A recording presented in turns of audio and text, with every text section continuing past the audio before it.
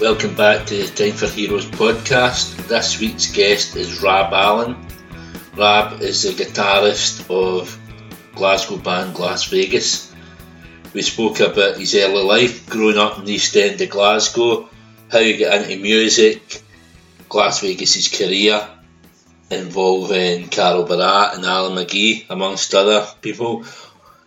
We also touched on why Rab decided to go back to university to do a PhD, and at the end of the podcast Rab chose his 4 heroes to come for dinner. Hope you'll enjoy this episode, and I'll be back again soon with another one. Thanks very much for coming on the podcast, Rab. No worries. Obviously you're from Glasgow band Las Vegas. Could you just maybe tell us what life was like growing up, where you grew up, and how you kind of came to get into music and stuff like that? So I grew up in Shettleston in the East End of Glasgow, with my mum and my brother and my sister. It was quite, don't I say it was like poverty, but it was like really working class. Like didn't really have much, so it was like family was quite important and stuff. And then my mum used to always listen to like Whitesnake and the Eagles, and she loved Simply Red and all that kind of music. And I always used to like music, but it was always on the periphery of other things that I was interested in growing up. And then it was one day Oasis were on Top of the Pops, and I heard it in the background, and I was just like, what is that? Like, what is that sound? Yeah. And then that's when everything kind of changed, and things kind of redirected towards music for me. I think I must have been that was 1996, 97, so I was about 13, 14. And then I was like, right, I want a guitar. So she got me a guitar off like a friend that we had. And it took me about 6 months to realise that I was left-handed, which meant I'd been trying to play it upside down. Nobody told me. So that means I can actually play guitar left-handed and right-handed now.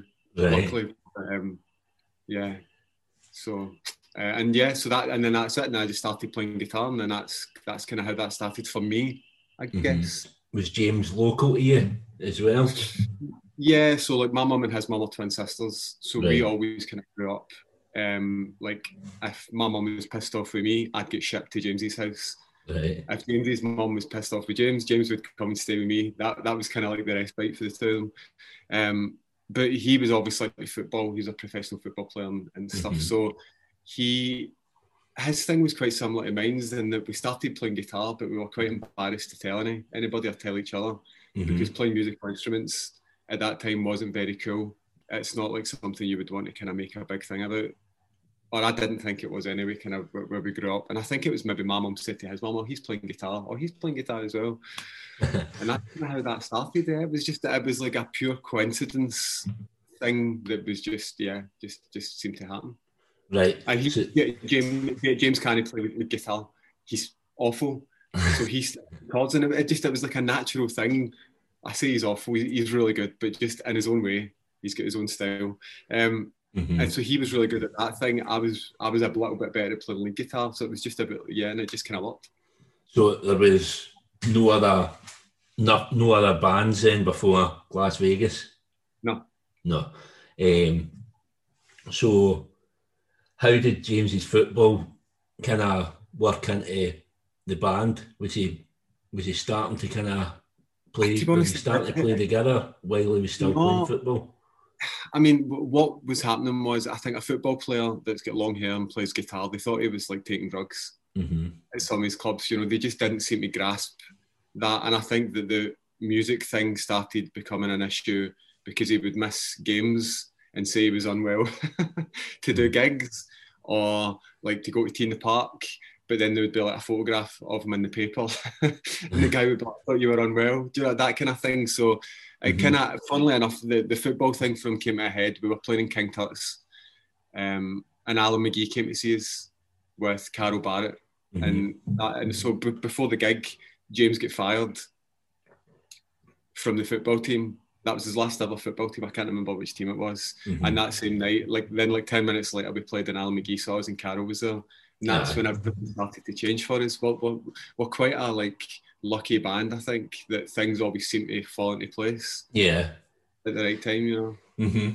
So going back, because I'm going to touch on Carol Barat and Al McGee and things like that, but just playing live, obviously, in Glasgow when you were coming through, do you think you were part of the scene? Because obviously there was like, round about then there was Apple Scruffs and High Five Alive. I used to go and see their bands, and I can mind coming and seeing you at the Barfly, I think.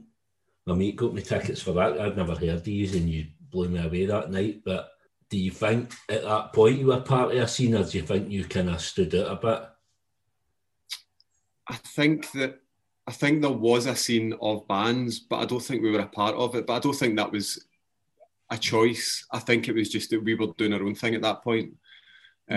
Especially in Glasgow, like a lot of people in Glasgow, I think they thought it was a bit of a joke, James doing the accent thing. Nobody really got it. I don't think there was many bands really doing like a Glaswegian accent at that point. And we had started just touring up and down the UK. We bought a transit van, put a mattress in the back, and we'd all quit our jobs and we were just driving up and down and doing like crappy little gigs. So we were never really only in Glasgow enough to be a part of something, I think. But I like the Apple Scruffs is one of my favourite ever Scottish bands. Like I'm still really good mates with Johnny. Yeah. We had him out on tour just before lockdown and stuff, and like he's just such a talent, you know. And I think there was a lot of good bands at that point, but yeah, I don't think we were a part of any scene, which is, I guess that's a good thing and a bad thing. I guess. Yeah, well, that's what I thought. Like when I seen you at the Barfly that night, I thought this is like completely different from anything that I'd seen at the time, and that's always stuck in my memory.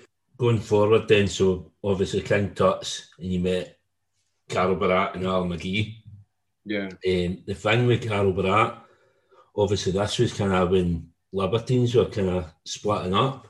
Yeah. And yous were coming out and The View was he's kind of came out around about the same time. Yeah. Obviously, Pete Doherty was kind of championing The View. And obviously, that's him with Carol Barat we used. Do you think that was was that just coincidence, or was there a bit of, right, I'm going to take a Scottish band and I'm going to take this one? Do you think there was any kind of competition? I've never thought of it like that before, and that is quite funny because I think The View was maybe like a year before us. And then the Carol thing was quite funny because Carol was recording the first Dirty Pretty Things album in Glasgow. So that's why he was there with Alan, because Alan was managing him at the time. So he had basically just been there and he just fell in love with James, totally loved James. And they two are like best mates even now. Like they're still best mates. It's not even about a music thing, it's just because they got on so well.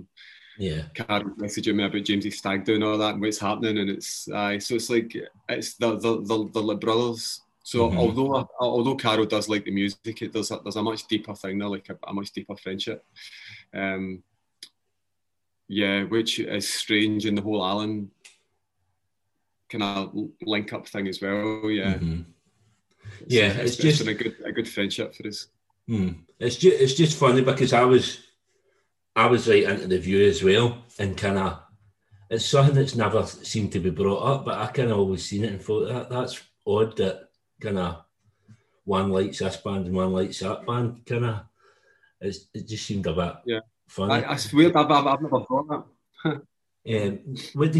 What sort of relationship did you have with The View? Did you have any sort of relationship with him? Because you were both kind of, as I say, at the same time, kind of completely different. Yeah, I mean, the first time I met them was at Benicasseum in 2000 and must have been 2009, and I'd had a fight with my girlfriend at the time, and I was leaving the hotel, and Kyle was in the elevator, and I didn't recognise him, and then he was pure pissed off with me, and he said to somebody he was pissed off, and I went up to him, I was like, oh, mate, I was so sorry. I was like, I just had a massive fight with the missus. I wasn't being like disrespectful or anything. And ever since then, we've just been totally cool. Right. I bump into him every once in a while. I think, do you know what? I think the I think Kyle is like a really underrated songwriter. To be honest, not even just with The View, but on his own with solo stuff. I think his new solo album's kind of showing that it's like there's a much deeper thing there. I love him. He's some guy. So, obviously, recording the first album in New York. Yep. How did this all come about? Is this the record label that's decided he's going to New York? No. So what happened was we were rehearsing one night and we were travelling home. James got a phone call on his phone and it was Rick Rubin. And Rick's like, "Oh, how you doing? This is Rick Rubin." And James was like, "Fuck off," and hung up the phone. James thought it was a joke. So Rick Rubin phones back. He's like, "Look, it's really Rick Rubin." And basically, I don't know how, but Rick Rubin had got a hold of the demos from the first album and was trying to get us to sign to Columbia. So he is really good friends with this guy, Rich Costey, who's the guy that ended up doing the first album. And he was like, "I really think you should think about working with this guy. I think he would be really good for your sound." So, like, 4 people for the East End of Glasgow who get told you can go anywhere in the world and record. We were just like, let's go to New York. So Rich was based in New York. So it was just like, I think from signing the deal, we were in New York like 2 weeks later recording. It was like everything was like really quick. Yeah. So, but that was just like amazing. Like I'd never left Scotland before, I don't think. You know, and then, well, like I'd been to like Spain and did things like that, like on holidays, but to like just go to like America for like 3 months or 4 months was just like incredible. So. And how did you deal with that? Were you homesick or anything? No, not really, because I had so much money in the bank that it was like I'd never had that much money before. So everything was like new and exciting, and I was with my best mates. Do you know what I mean? So it was like that kind of happened a wee bit later. I guess things went a wee bit darker, and things got a bit strange. But at that time, everything was just so new and exciting, and you know, you could just go drinking and partying and record, and it was just so much fun. Well, it turned into an amazing album. Got to number 2, done it in the charts. Looking on the producers, obviously you've Rich Costey in the first one and Flood for the second one, but James has produced all the albums as well alongside they two, and then the last 2 on his own. So how much of an undertaking is that, producing as well as being a recording artist? How does he cope with that? I think because he takes such a role in the development of the songs, it's not just like some songwriters will do, like I say, an acoustic demo, give it to the band and everyone does their thing. James always does a demo of the song to give to the band as like so here's the starting point for each of these. So even with the early demos that we put out, he was producing all of that stuff as well, because he knew exactly how he wanted like each instrument to sound. There was no room for manoeuvre. So it was difficult when we were recording with Rich, because Rich would have specific ideas and James would have specific ideas, and they would kind of butt heads. But I think there was like a level of respect there that sometimes one would win, sometimes the other one would win. Right. But everything turned out for the best. And it was the same with Flood as well. Like, you don't work with Depeche Mode and U2 and have nothing to give. You know, you're going to have some good stuff there. And that's just the way it was. When it came to the third record, I think at that point we were just like, we were pretty sure about what we were doing. And then with the last record, because James recorded it, engineered it, did everything himself, he just didn't need anyone else. Yeah, well, because you strike us as kind of a band that's kind of comfortable with how you are, how you sound, and kind of you're not going to compromise. Obviously, is it pretty much the same with the artwork? Because I heard James on another podcast, and he was going on about the artwork for the first album as well, and it was like he had a big argument with the record company about that, didn't he? I was on that phone call, right. And it's one of the most cringy things I've ever been involved in my life, to be honest. And it was like, I don't want to be rude about all these people, but see, most of the people that work for record companies, they're fucking idiots, right? They're bluffers, and they don't really know what they're doing. And see if you're going to start questioning somebody like James, so I think because James spoke with a certain accent, came from a certain place, people thought maybe he wasn't as educated as what he actually is. But James is really clever, and he researches things, and he knows the things that he talks about, because sometimes I think you need to prove yourself a wee bit more when you come from like a specific background. So when people start questioning, well, James, you know, you're not allowed to do that because of this, and then James goes, well, actually, by this law, you're allowed to do this. Then people are baffled. They're like, oh no, and it's like, well, you know, we still need to look at that. And James is like, I've already looked into it. Oh, I've spoke to everybody. We're allowed to do this. People are like, then their backs are against the wall because that person doesn't know what they expected them to be. Do you know what I mean? And James has always been like that. Like, he's always did the artwork. He's always come up with ideas for the videos. He's always did all these different things. And I think people are quite surprised about that. And that's why sometimes things are more difficult, because when you've got your hand in everything, not just the writing the songs, but the recording the songs, the artwork, the videos, do you know what I mean? Things just take long.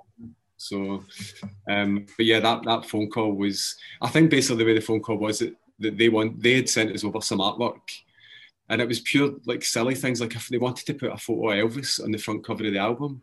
It was just like pure eye, because we sounded a little bit maybe like a 50s sound with the reverb, and James was just getting pissed off and ended up saying, look, my mum could do better work than this. Like, you're supposed to be on Sony Records. What the fuck is going on here? If you're going to send me something, at least send me something good. No something just ironic and silly, like a headshot of Elvis. It's like, what's going on? And I think they were quite taken aback, but they never did that again. So the next album, Euphoric Heartbreak, that came in at number 10, and it was top of the charts in Sweden. Yes. Which you've had a Swedish drummer as well, haven't you? Or you had a Swedish drummer at the time. And pretty much wherever I've looked, you seem to be like Sweden, Scandinavia, you seem to be massive. They seem to take to you there. Why do you think that is? Do you think that's just because of the drummer, or? No, because we were massive in Sweden before we got you on in.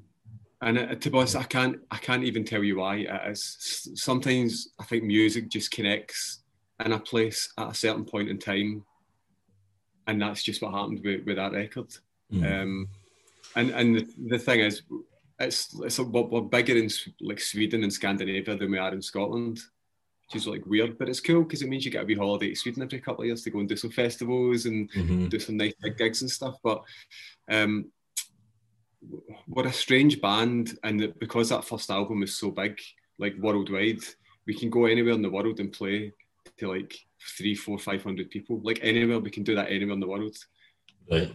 So we're just really lucky that way.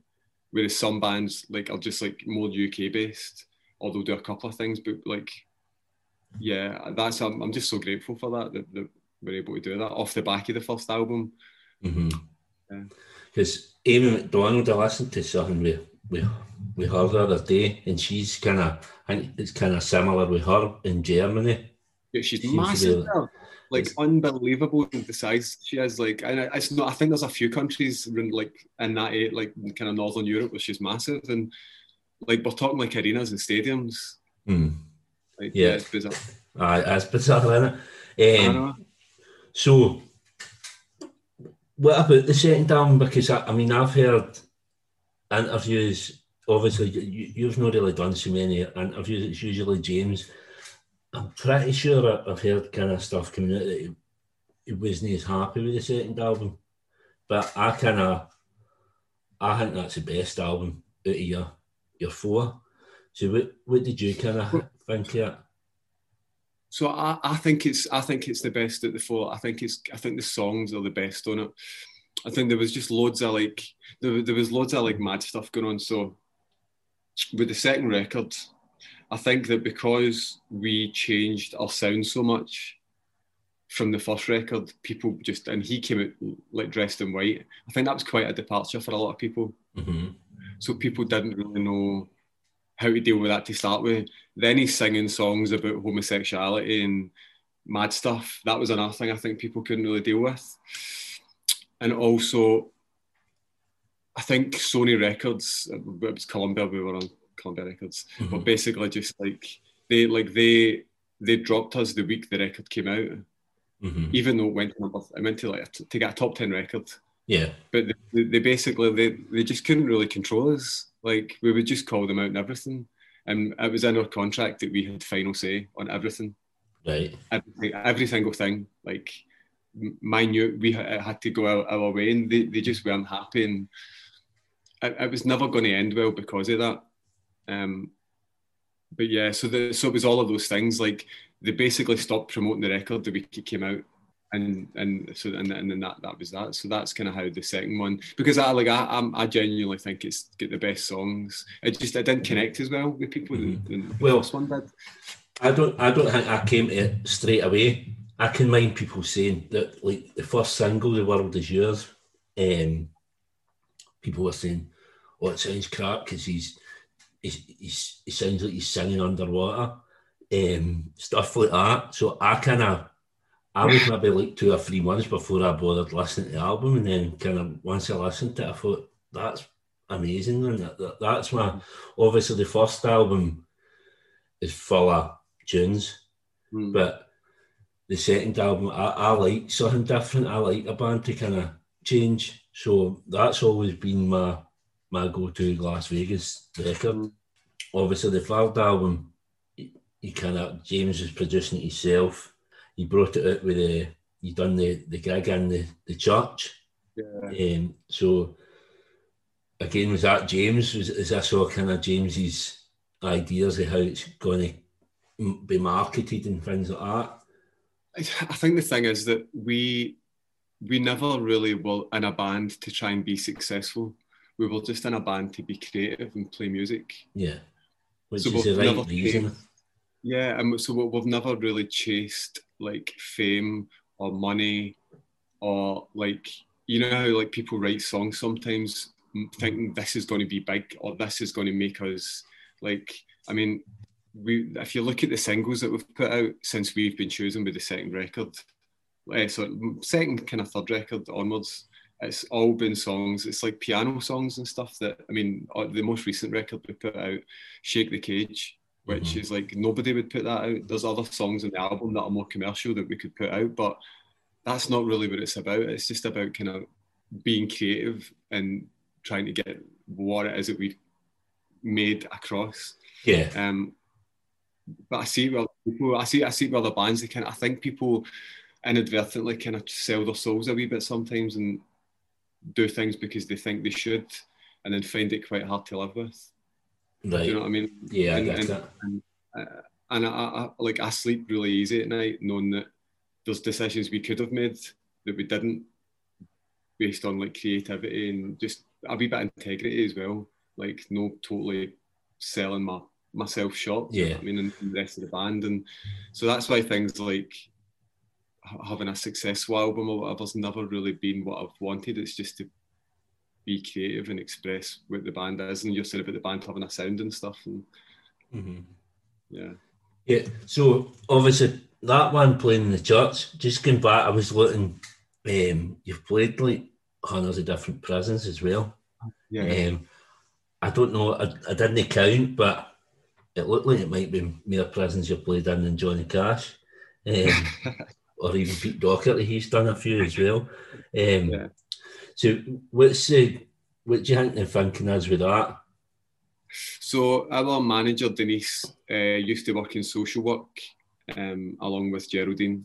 And they had people that would be in and out of prisons and stuff. And I think the thing is, music has got the ability to change people and to have a positive impact on people's lives. And I don't think anybody's ever that far gone that they can't be helped. Like, I think there's always, you know, and I know people disagree with that and or whatever, but so that's kind of what that was. We just thought, let's go in and play some of these songs to some people and see what happens. And this was before we had a record deal. This is before we had any fans. We were going in and doing this.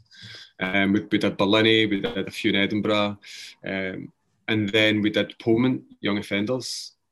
And then once we did the record and first record and did all the touring, we came back to Pullman and played again. And that time the warden was there with his whole family, all proud. After the first time, he didn't care, and he never turned up the first time. And but it was good, and then after that, a few of those kids from Pullman came out and started bands. That's brilliant. And we'd get in touch with us and say, you know, that made us want to start bands, and it's like that's really all you can do. It's like you affect one person, and that's you know, that's good. That's good enough for us. That's absolutely amazing. I'd never heard that before. That's brilliant, man. So obviously the new album was coming out, obviously delayed with COVID and stuff like that, and you were doing 10th anniversary gigs for the first album. Yeah, that was 2018. We did them, yeah. And that's when you were doing the kind of acoustic shows, and you had Johnny Skinner at with you. Yep. So, what do you think how do you think it went doing the acoustic gigs? Did you enjoy that? The acoustic gigs are some of the most enjoyable ones that I've done, to be honest. And I think it's because sometimes when you do these big gigs and everything's dead loud and you kind of miss the kind of sentiments in the songs and the kind of important aspects of them. So when everything's stripped away, you're kind of hearing James is most like bare and honest. I think that's kind of the thing that people want. Sometimes they want to get that kind of connection, which is easy to get across. So yeah, the gigs were amazing. I think the two that we did first was in Glasgow at the Clutha, and we hadn't really grasped how to do the gigs yet. So those were probably the least best, although they were still really good. But I think it was once we started, we did a couple in Edinburgh and we did up and down England, and they started to get really, really good towards the end. And it was a good chance for us to play some of the new songs for people as well. So yeah, and we got to see Johnny play every night, which was amazing. Well, this is a thing, like, so because Johnny's not done anything for years and years. I message him 2 or 3 times a year saying what he's doing. So I'm trying to get him on the podcast. He says he's going to come on next year. But like, I seen a video. I was watching a video last night, and it was Heartbreaker, where and Johnny came up and sang it with. And there's a thought crossed my mind that would there ever be a chance of Johnny becoming part of Las Vegas, because he I don't know what it is, he kind of suits the rest of the band. I think if anybody was ever going to join the band, it would be Johnny. He's the only person, I think, that kind of, because it's not just like a look thing or whatever. Like Johnny's cut for the same thing that we are, and how he thinks about music and what he's trying to achieve. It's the same fit. Yeah. And like we've got him up to do songs before, but he's come up and did Daddy's Gummies at festivals before and stuff, and he's one in a million. He's just like such a special guy. And I love the Apple Scruffs, but like even the newer stuff that he's been doing, it's just incredible. Yeah. We can't let him go kind of, like, he can't be missed. People need to see him. He needs to kind of be on the same kind of level as yourselves. He can't just go undiscovered. So obviously Godspeed came out this year, April. How do you think things have went with that? What do you think the reception's been? Everybody seems to like it. I think it's just the fact that we've not really been able to do anything to promote it. There's been no shows. Yeah. The thing is, we started recording this album 6 years ago, maybe more than that. So we just want to get out. Like, James is working on new stuff already. So it's like, because it's never like this album's going to be the big one. It's just like, let's just make music, put it out, do some shows, do the next album. Do you know what I mean? That sounds a bit cynical, but that's just the reality of how music is now. It's not like the way it was where you bring out an album and you think this could be the biggest album, and it's not like that. So for any band, you know. So it's like I'll speak for myself. When we put an album out, I don't expect anything to happen because I know how the music industry works. I just look forward to spending some time with the boys, playing some gigs, getting some time away from the wife, and getting really drunk on tour. Yeah, and that's like the best. That's the best you can hope for, you know. And that makes me happy. So, and what gigs have you got coming up? Have you got like a proper tour coming up? So this year we've got maybe 6 or 7 gigs. Most of them are festivals. So we're playing in Sunderland this Saturday as a warm up. Then Sunday we're doing Portsmouth Victorious Festival. And then the weekend after, we're doing a new festival. That's that one in Dalkeith, isn't it? Yeah, that looks amazing. So it's Callum Trainer. He's thrown it together in like 3 weeks. It is unbelievable what he's actually done. So it's us, the Sherlocks, Johnny, Kyle from The View, Nova and some other people, and it's just going to be such a great day. I mean, it's a really small festival. It's like 1,000 people, but it's just going to be such a great wee event. And then we're doing Playground Festival 2 weeks after that, and then we're doing another festival in England the day after that, and then we've got a few more things. Then next year we're doing a 3-week tour of the UK, and we had a big European tour booked, but because they haven't fixed the visa touring issues yet, we've put it on hold because we'd probably end up losing money, right? Which we just can't afford. I don't mind touring and break even, but I'm not going to tour and lose money on something. It's just pointless. So until they figure out all the Brexit bullshit, then that's just getting put on hold.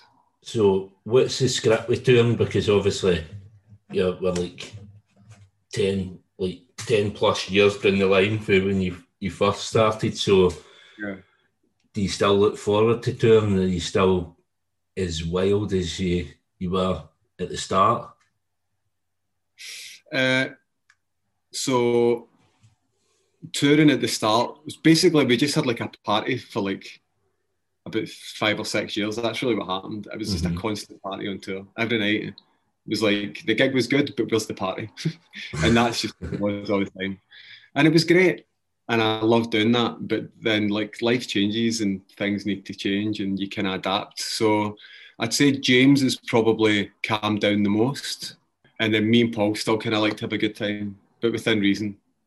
Like I keep really fit and healthy now. So like I go running every day, whatever city we're in. Yeah, so that comes up my Facebook every day. I see you at your runs. Yeah. So I can't get too like drunk or too mad about it because like I know that I'm going to do that the next day. So that probably keeps me on like a bit an even keel. But we still have a really good time. Yeah, I think you need to, because we're in such a fortunate position that, you know, I see bands, and I've seen bands for years who go on tour and play Monopoly at night and stuff, and I'm just like, you're not living your best life.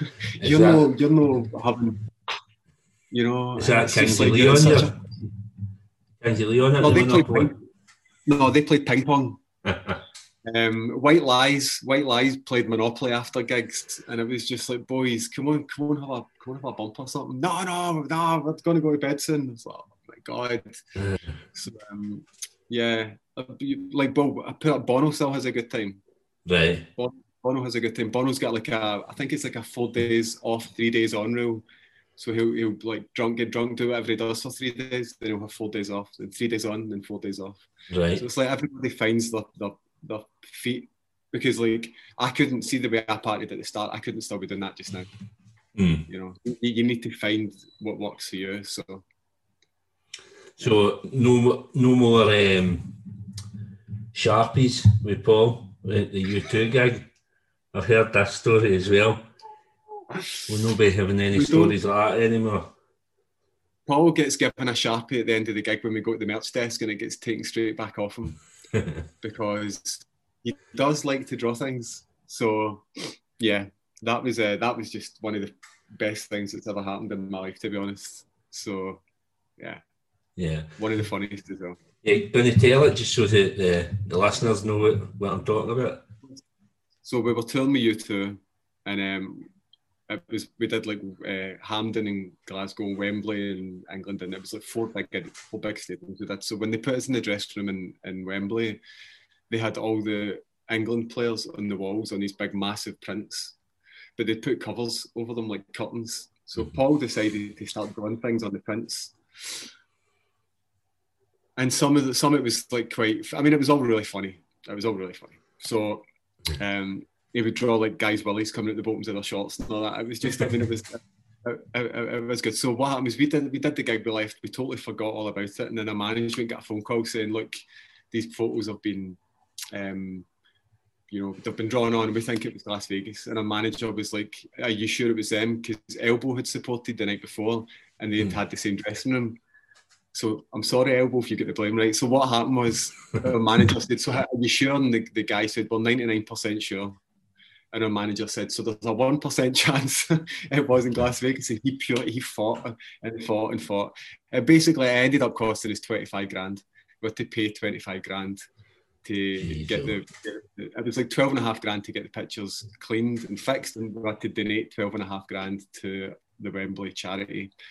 something. So it was like the fee for a full gig. Right.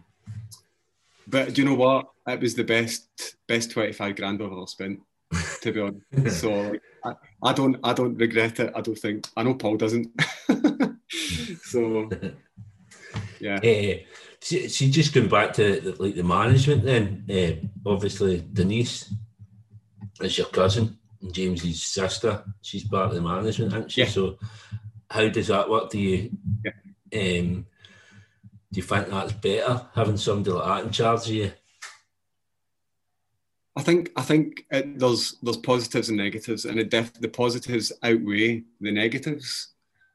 But then you can be a lot more honest with people and say you're being a pure asshole. Do you know what I mean? Or like if you're sitting around and having Christmas dinner and you start fighting with people about work things, which it happens sometimes. But I think it's James's sister and James's stepdad that manages the band. Right. Then Alan McGee came on and he started managing as well for this record. So, but I think the thing is that Dean and Denise have got different strengths. So that's kind of how it worked in the first place. They'd never managed a band. They came from totally different backgrounds. But it was just the way it is. We always seem to pick up people who have never did that job because we like them as people. But Dean and Denise just totally like flourished.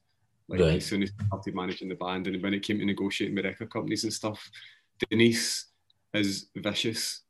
Denise is like, she's terrifying. But she's like her mum. No way. She's been all right on the emails I've dealt with her. Telling you, she's a pure animal, right? But this is the ones you need to watch out for. See the ones that are really nice, but see as soon as you do something, just. But that I think you need that with a manager. You need somebody that's really approachable, but just won't take any bullshit. And that's the way she is. I mean, we're all quite scared of her, and she's family. So, yeah. Yeah. So, what else is she doing? Is she managing any other bands, or is it just solely yourself? It was just us for ages, and then she started managing a band called Freakwave. They're really good, so they're in recording just now. She's managing two other artists, a girl called Lamaya and a girl called Cherry. And she's just kind of developing them just now and getting them into songwriting and learning how to do that kind of thing. But Freakwave, I think, will probably be releasing music this year. Right. And the singer is just a star. She's like one of the most gorgeous girls I've ever seen. She can sing like fuck, she plays guitar. She just looks incredible. Like, I think even with it playing music, the band just looked quite special. So I think straight away. Yeah. And she writes really good songs. So I'll have a wee look at for her. Obviously, one of the big things that I've heard on a couple of other podcasts as well is that along with the music, you're also been back at uni. Yeah. So how did that come about? Why did you initially go to uni, and why have you stayed so long? So I always felt like a wee bit daft. So like I was clever at school, but I never really applied myself. As soon as I picked up a guitar, everything else went to shit. So I did the music thing for so long, but I'd never actually like achieved anything for myself. I'd always did it as part of a band. So when we took a break after the third album, I was just getting drunk all the time and just basically being a lazy git. And my girlfriend at the time was like, you need to do something. You need because you're just sitting and sitting up all night and sleeping all day and stuff. And she was like, you always wanted to get a degree, why don't you go back to uni? So I ended up going back to uni for 1 year, loved it, did another year, and now I'm doing a PhD. It's going to be Dr. Rabson. Yeah. Dr. Rab, believe that. And so are you going to get people to, they'll need to call you that then? You're going to, on stage, do you know what? James will need to refer to you as Dr. Rab. He refers to me as loads of different names already, so I'm sure he can call me whatever he wants. It's quite a mad one, but yeah, it's the, do you know what? It's the hardest thing I've ever done. So it's the hardest thing I've ever done, but it's good. And my wife's pregnant, so it's good because I'm at home just now and I'm going to be at home for the baby because I'm doing a PhD and I can work from home. And so that thing I said to you about life always working a certain way and things always working out for each is, that's just another one of those things. So yeah. And then obviously I can go and do gigs whenever I want because piece. So it's like everything just works out really well. So, what is it that what is the PhD you're doing? What is it on? So it's like a partnership with the Scottish Music Industry Association, who put on the SAY Award each year. And basically they wanted somebody to map and measure the Scottish music industry, to kind of see how it works, to see where the value is, and to see if there was any areas that could be made better, to generate more value. So putting that really in like a really simple terms, I'm really seeing how much money the industry earns in Scotland, how much generated. Then we're going to try and go to government and lobby to try and get more investment for music, to say, this is what it makes, but if you invested in these areas, it would make a lot more for the economy. Which is quite kind of prevalent now with COVID and everything that's happened, and the lack of funding that music's received. Do you know what it is? The COVID thing came at a time and it made the project really uncertain at one point, and then it was like, do you know what? This is probably going to highlight some of the things that's wrong with the industry, to do with like streaming and people's incomes just not really being enough for them to live on, as it is when music is normal. Yeah. So I mean, I don't want to say it's been a good thing for the project, but it's obviously not a good thing for everyone else. But it's just good everything's starting to open back up again. Like people are actually starting to do gigs. That's like bizarre. So like I can actually start doing some proper research. But I've got I've done about a year and a half now, and I've got about a year and a half, 2 years left. Right. So, and do you think you'll manage to kind of juggle the band and the baby and the PhD? How will all that work together? No, I'm absolutely shitting myself, because like it's just going to be, I mean, life is hard for everybody, but when you start throwing all these other obstacles in, do you know what I mean? And it's like when I go and do the band, then my mind needs to be totally on the band, and when I'm doing a PhD, my mind needs to be totally, so it's like really hard to juggle these things. But do you know what? I just need to do it. Do you know that? It's like, and I think that's like going back to the East End of Glasgow working class thing. You just put your head down and get on with it. That's just, life's so much harder for a lot of other people. So like me sitting complaining, going, oh, this is really hard. Nah, loads of other people have got it a lot harder. Right. So we'll get you on maybe for a wee update once you've Dr. Rab Allen. So I'll not keep you too long. Obviously, the last bit of the show is obviously because it's time for heroes. You pick 4 heroes to come for dinner, and then you need to tell us what you're going to make them as well, if you're a good cook or not. I'm a great cook, actually. I used to be terrible, but my wife taught me how to cook. Right. So I wrote a wee list. So 2 of them we've already mentioned, but so the first one is Noel Gallagher, because that was the whole reason I started playing guitar. Right. If there was no Noel or no Oasis, I don't even know if I would have been playing the guitar. Some people would probably say that's a good thing, but he would be the first one. And then we ended up touring with Oasis. We were on tour with them when they broke up, and that was just like an amazing experience. And I was just so nervous. Like I never really actually spoke to him that much. I spoke to Liam a lot more. Right. Because I was just so nervous to talk to Noel. And which is not really me, so yeah. What's it like kind of touring with a band like that then? Do you get a lot of time with the band, or is it quite kind of distant? I mean, every band that we toured with was different. So like we did like Kings of Leon, we did U2, we did Oasis, we did Muse, and the dynamic was kind of different with all of them. But with Oasis, Liam would come in the dressing room every day, sit down, have a cup of tea, and ask how we were getting on. Every single day. That's magic, man. That'd be mind-blowing sitting with him. And even I was like, what the fuck's going on here? So, and he would basically be like, do you need anything? You got enough booze? Is everybody looking after you? Like, bands don't need to do that. Yeah. Do you know what I mean? At any level. So he was the only one to do that. So like, that's why I'll always totally respect Liam. I love the guy and he's amazing. And people don't know he's a big pussycat. People think he's but he's not. He's like a lovely, lovely, sweet guy. But no, it's still for me like the guy that made me get to where I am in terms of inspiring me to do that. So so that's why I picked Noel. So my second hero would be McGee, because he's just. Have you ever met Alan? No, I'm trying to get him on this podcast as well, but he's murdered to get a hold of. He is the maddest guy I've ever met. The maddest guy I've ever met, right? And it's like, what happened was when I was doing my, like, I call him Uncle Alan. Alan's just always been there in the background, kind of saying, you should do this, try this, da da da da. He's just such a cool guy. So when I was doing, when I went back to uni, I interviewed him for my dissertation. And it was at that point, he was like, what's happening with the band? And I was like, oh, you know, James is living in Sweden just now and we're doing different things. And he was like, I want to manage a band. Get your shit sorted and I'll come back and I'll help you out. And I was like, oh, I don't really know. And I told James, and James was like, right, boom, let's do it. And Alan's just kind of got that thing with people where, and it's the same with Kyle. Like, I think he's been great for Kyle, managing Kyle.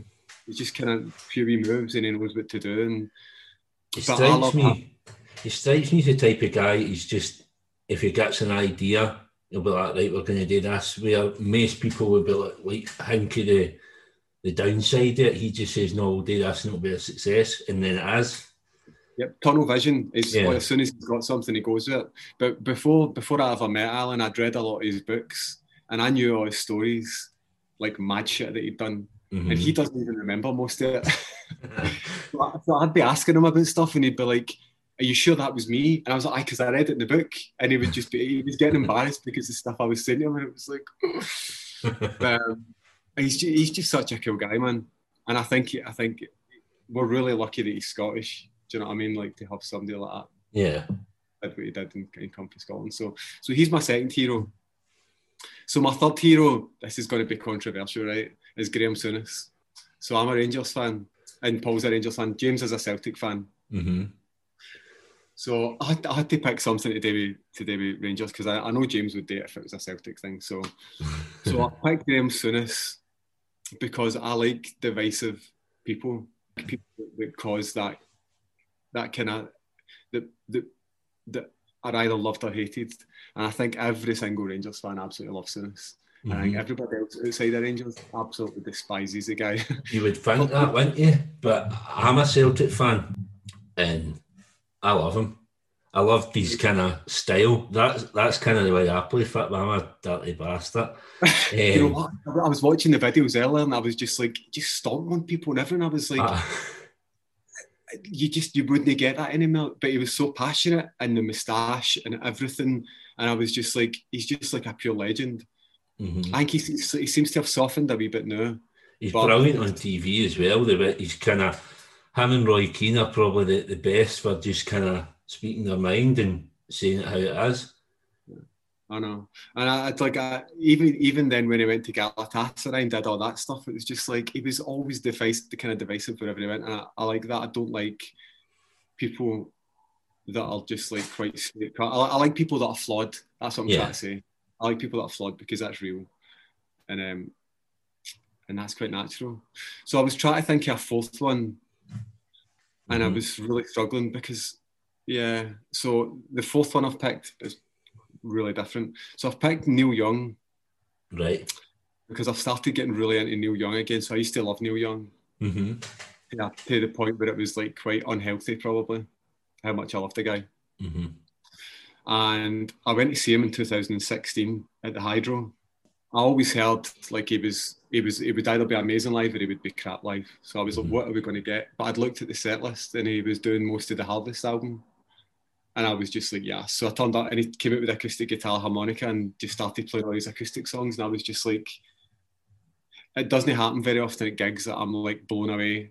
And it's like, you're in a different place, you're in a different world. And that happened that night. And it was otherworldly what happened. And I've not really felt like that since. So would that have been running about the same time he played Glastonbury? I'm sure it was because he was playing with that. It was like a band he had, but the band he had were like a proper band on their own. And he came out and did like, it was like Down by the River, like a 28-minute version of that and stuff. And it was just like, but it was all the hits he played. it was just one of the most special things I've ever seen. So we're actually friends with, I think he's still going out with Daryl Hannah, and we were at Daryl Hannah's one time. I think she knew him at the time, but they weren't going out. I kind of wish I'd known about that. Sorry, I divulge and I'm going a bit awful. But so he's on the list because I think as an artist, he is the thing that I would aspire to be, that you don't make music for people. You make music for yourself. And if other people like it, that's good, you know. And I think he seems like he's got a lot of integrity about him, and he doesn't give a fuck, I don't think. He doesn't care.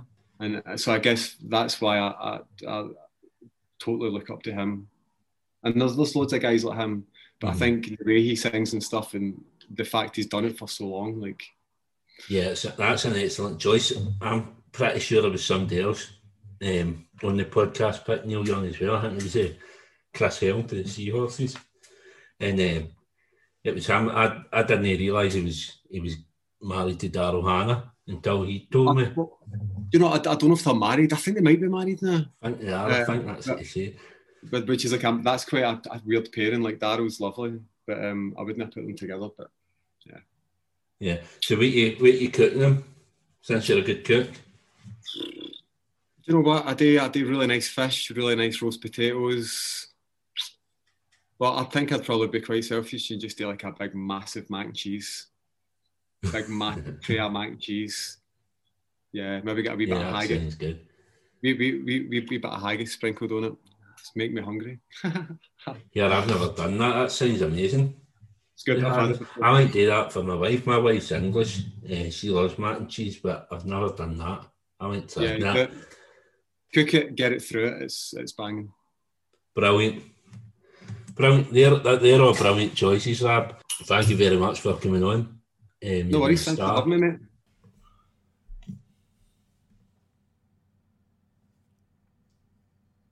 I hope you all enjoyed this episode of Time for Heroes podcast. If you would like to get in touch, the best way is on the Facebook page, Time for Heroes podcast, or on Instagram at Time for Heroes podcast, or Twitter at Time for Heroes P1, or drop me an email at timeforheroespod@gmail.com. You'll find Time for Heroes on all podcast platforms, including Spotify, Apple, Google and Amazon. Please leave a review where you can, share with others, and more importantly, enjoy.